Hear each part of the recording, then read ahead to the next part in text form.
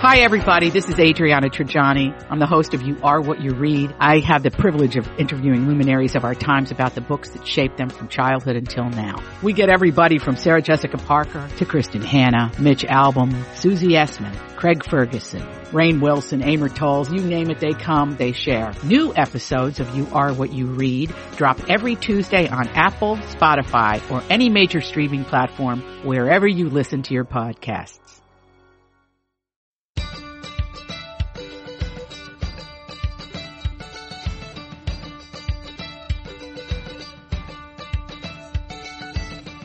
I'm Marjorie Punnett. And I'm Ian Punnett. This is Best of the Nest, the podcast that's all about creating strong, comfortable, beautiful nests that prepare us to fly.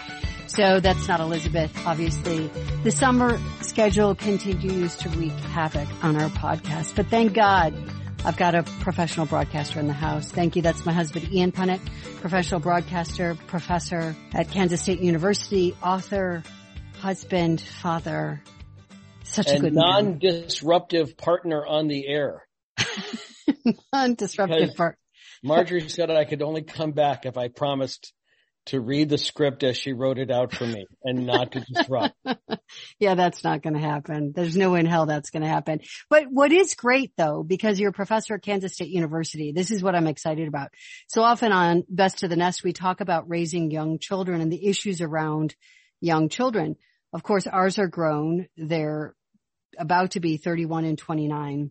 And we don't often speak about older kids. And I really wanted to talk to you about what parents should be thinking about as they're about to drop their 17, 18, or 19-year-olds off at college.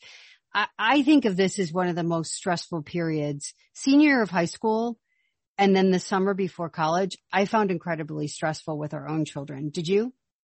Not as much in the sense that I felt like they were in a pretty good place, and I thought they had a good sense of a starting square for college. That's a good way to look at it.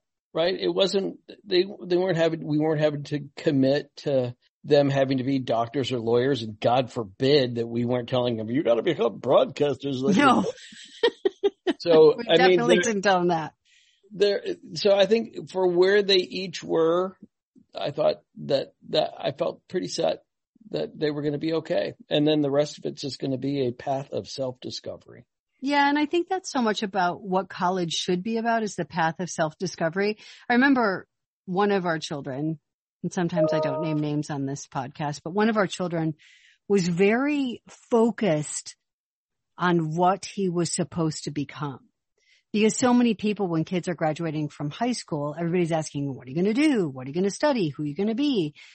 And he didn't really have the answer quite of what that meant. He was going to go sort of a liberal arts route, but he didn't really have a solid idea of I'm going to be a doctor, or I'm going to be a chemist, or I'm going to be a policeman. He didn't have that. And it was frustrating to him that so many people were asking him that. And I remember telling him, just make it up. They don't really care. They're asking because it's sort of a perfunctory question and it's what you ask 18-year-olds, but they're not going to walk away from remembering that and putting it in some sort of log or journal that you're going to have to live up to 3 years from now. I said, just make it up. What do you feel like that day? You could change it every day. I don't care. But that's part of the idea of what kids are going through when they're trying to get ready for college.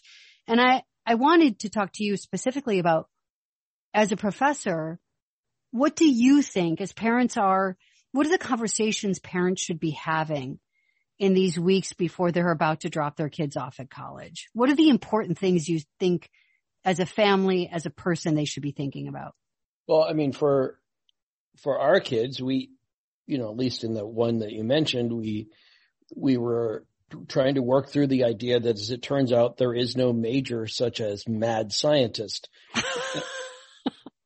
which is what he always thought he was going to be, and that he was going to clone some sort of army and take over the world. And once we explained to him that it wasn't there yet, that's right, he was a little dislodged from his plans. And so the very same sorts of things that we would say to our kids is kind of what I still believe to be true, that it's important for incoming freshmen who are looking at college as a period where they can take a lot of different courses. They can experiment with different learning styles.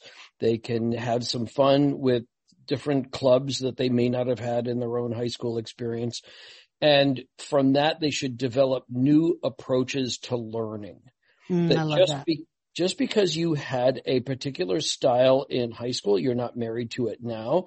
And that high school teaching is very different than college teaching. And that they shouldn't look at college as graduate high school. Right. That it's really a completely new experience, and they need to be open to learning new skills in order to fully take advantage of these new experiences. What would you say the difference is between when you say this isn't graduate high school? What would you say the biggest difference is that students should be prepared for? Greater competition in the classroom. Oh, interesting. Yeah. Perhaps a larger percentage of career-oriented people that are in your field that are thinking along the same lines that you might be, but whereas you might have been in high school a very special kid and that you were treated like that by some teachers, you may not run into that when you've got 120 people in a class. Right. Your specialness, being a strong performer or an overachiever in a particular discipline in high school, may be a period of adjustment for you. And that may be that you're used to being thought of as the best at something just because you were there. And in college, that very likely won't be happening. Yeah. You and I both went to the University of Illinois, and I found the experience incredibly shocking. Mostly because I had gone to an all-girl high school, which was relatively small. I mean, not tiny. There were 300 in our class, sure. 300 or so girls in the class. And then my senior year high school, I had like 10 people in my class. I had switched schools and I had like 10 or 12 people in the senior class. I mean, it was tiny. Maybe it was more than that, but it was tiny. And so to go to a state university, and I think this is a shock for a lot of kids too. And I think what you said is really smart. This idea that you're somehow special or you're the smartest or you're going to be paid attention to or you're whatever. When you go to a bigger university, I remember one of my classes, it was like an earth science class. I mean, it was like a freshman year, everybody has to take it kind of class. It was an auditorium filled with people. And it didn't matter if you were straight A's. There were a lot of people who were, who were getting A's on every test in that class, and they weren't going to single you out and say, good job. That was the expectation. And I think sometimes that's, especially for kids who are used to sort of being the center of attention, that can be overwhelming because they somehow feel like they're failing because they're not getting that affirmation that they're used to. And I think that's a really good conversation to have with your kids before they go. If they're a little bit in that type A model, that might be a good thing to say is, don't prove everything. You don't have to prove everything your freshman year. Just get acclimated. When I teach a basic English writing course, it's a series, and I teach it almost year round. And one of the things I run into when a student gets a poor grade back is I have never gotten below an A in my life. And then they'll often say, Mrs. Sullivan said I was the best English student she had ever had. And so I do not know what the problem is. I'm still me. The problem must be you. Yes. Gosh. And so, I run into that a few times because there's a legitimate expectation that you're always going to be the best at something, but that if it doesn't pan out, you have to take a harder look at, maybe you were getting a pass from Mrs. Sullivan because by comparison to the rest of the class, or the fact that Mrs. Sullivan was kind of in the downward trend toward retirement, her standards had dropped a little bit. And so she was just happy to see somebody who cared and was willing to forgive some other rhetorical sins. Whatever the case is, it still comes down to college has a standard. And if your standards aren't being raised to meet them, then you should challenge the school that you're not challenging me enough, or you should challenge yourself and get into the writing center or find out, if there's a tutor program or something like that. I think that's an interesting, writing in particular is so subjective, but at the same time, it's not. Yeah. And I think a lot of kids in high school aren't really taught the rules of writing, the rules of grammar. And so once they get to college and they're not allowed to just free write and, sort of ad lib punctuation, and they actually have to write an essay, maybe a 5-paragraph essay that has a thesis and has developmental paragraphs and all of that can be a shock to the system, because this is sort of a well-known secret, is writing is hard to teach to young children and to high schoolers. And in a lot of places, it's not being taught very well. And so when those kids get to college, it can be a rude awakening that the fact that they were allowed to free write for a senior thesis is not acceptable college writing. Well, and so that can be kind of a shock to the system. And some of this obviously is not entirely their fault. It's a societal thing that says it's okay to write long paragraphs just using your thumbs and a telephone. Whoopsie daisy. Yeah. And so some students, they may not even be able to type well. But on top of that, they're used to a kind of greater play in terms of punctuation and capitalization and all sorts of things that are acceptable in text speak. But when you're saying, no, you're going to have to learn a different voice. You're going to have to learn a business voice or an academic voice, and even just an active voice where every sentence you're writing isn't using passive verbs. That in teaching that, you may have to find that you should form a study group or work with other people that are also interested in getting better too, and that'll make it easier. Well, I love that. I love that conversation. Another one that I think has been surprising to some college freshmen is that they might have to read. Yeah. Talk about that preparing kids that are going off to college, that part of the demands of college is that they may actually have to open their books. Well, or even just that they should accept the fact that they're going to have to purchase a book. Oh, that's interesting. Talk to me about that. Well, I mean, there are plenty of people who will not take a course if there is a book that is required reading. They don't want to pay for it because what am I going to do with this book at the end of the semester? Right. What do you do with that? I give it away to somebody? It's like, well, you can resell it. You could keep it. Right. And I think that there are some people that are focused on that, that they don't want to purchase books. Then on top of that, they would much rather books be more like colorful infographic pamphlets. And this is something which society, younger communicators may be used to, is that this sort of pre-digested information that doesn't require critical thinking skills, that it's too much to ask that they actually have to sit down and read. And I know that sounds like I'm condescending, and I'm not trying to, but this is an ongoing conversation on campuses all over the country. Yeah.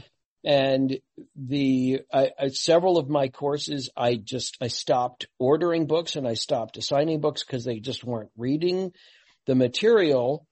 And now I think I'm going to swing back and I'm going to start having textbooks again in classes after a year or so of experimenting without textbooks at all. Well, it's a loss. It's a loss to the college experience. And I think if you really want your children to actually get something out of college. I mean, and again, this goes back to, this is a family value. You're sending your kids to college. What's your family value? Why are you sending your kids to college? But if you want them to actually come out of college smarter, obviously reading is a big part of that. And it is interesting. I mean, I think both you and I had to take Shakespeare at the University of Illinois. Sure. And I remember that book was so expensive. It was so heavy. It was beautiful. It was a beautiful book, but I don't even remember what it cost to you. I bought it new. It was over $100 then. And in the 80s. I can't imagine what it's now. And that's where, again, people would say, well, can I just watch the video? Can I watch the movie?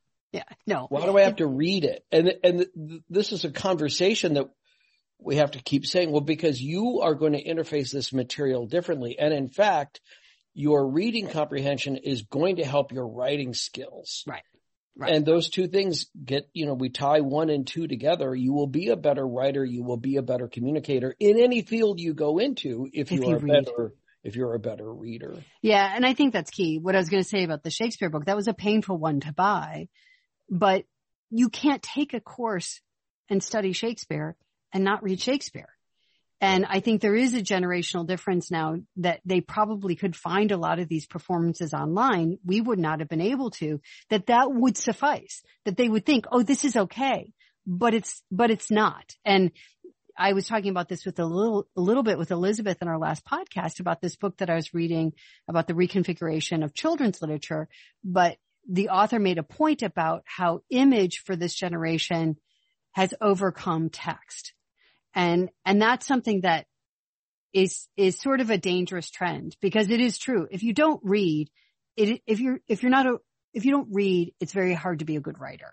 Those two things go hand in hand. They just do. Yep. And then one more conversation, which we talked about earlier, but I think is really interesting. You come in contact with it day to day because you're a professor at K-State. I saw it a little bit because I worked with students at Arizona State University, is this idea of being job ready.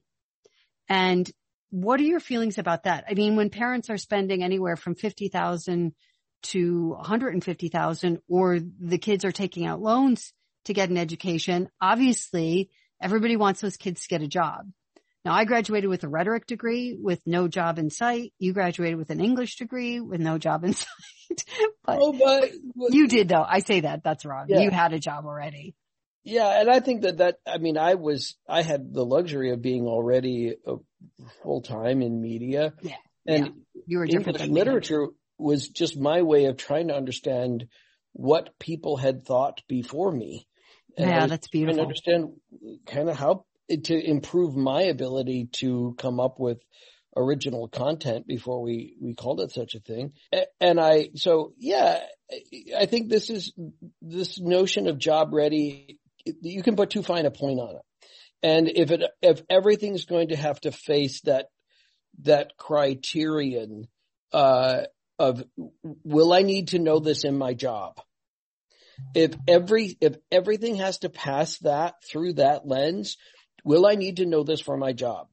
Then I think that's where we've got a problem. And this is where I think most of the material should help prepare you for future work, but it's not a matter of that 4 years of college should be a dry run to you going out and working in any one particular field. That's not that. You're missing the opportunity to really explore and make new connections that will come in handy and will create a good pattern.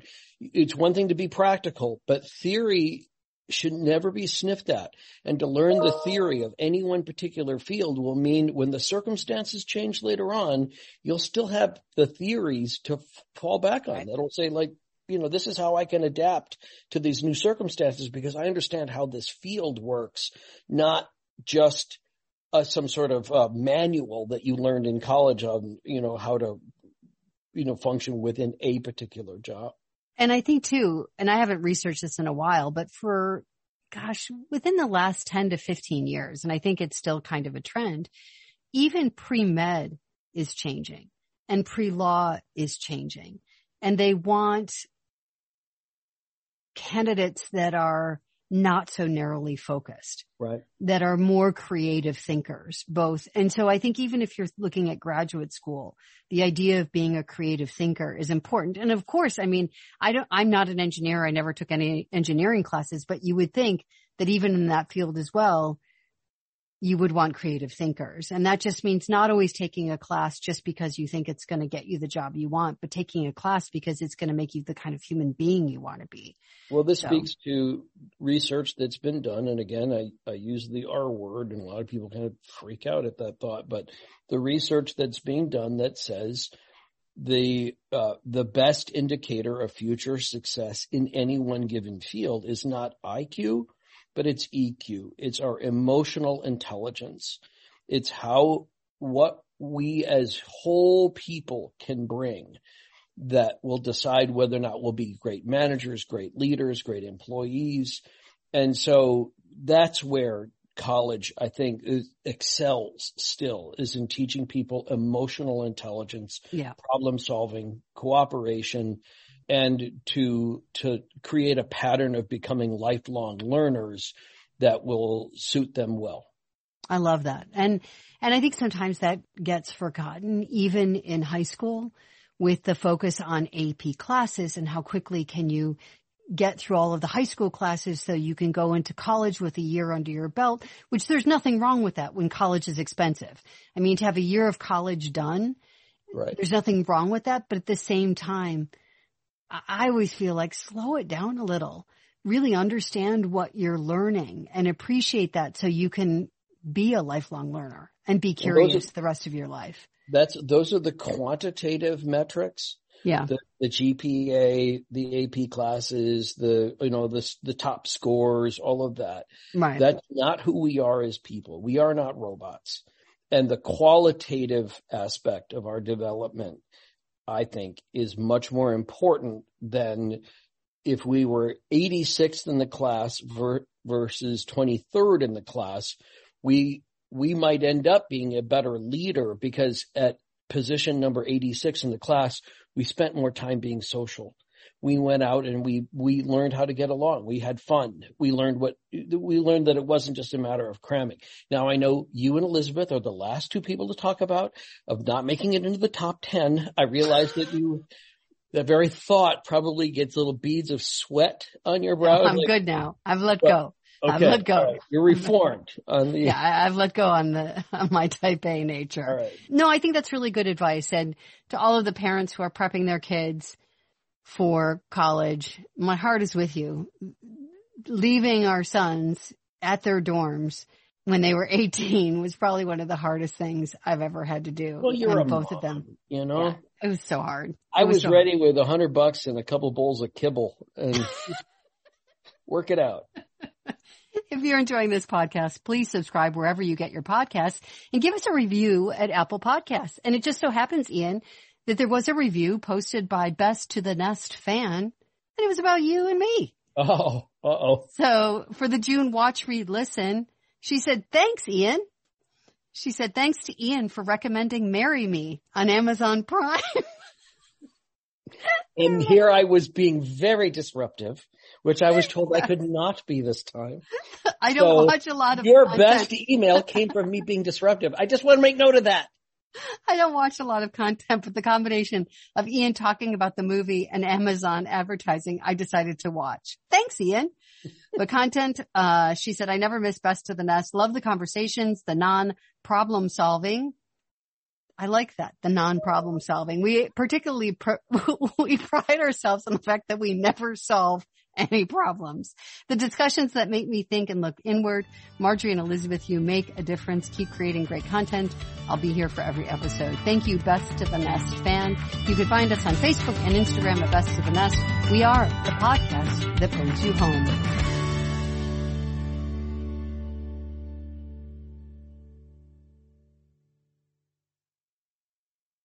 To be your best every day, you need proven quality sleep every night. Science proves your best sleep is vital to your mental, emotional, and physical health.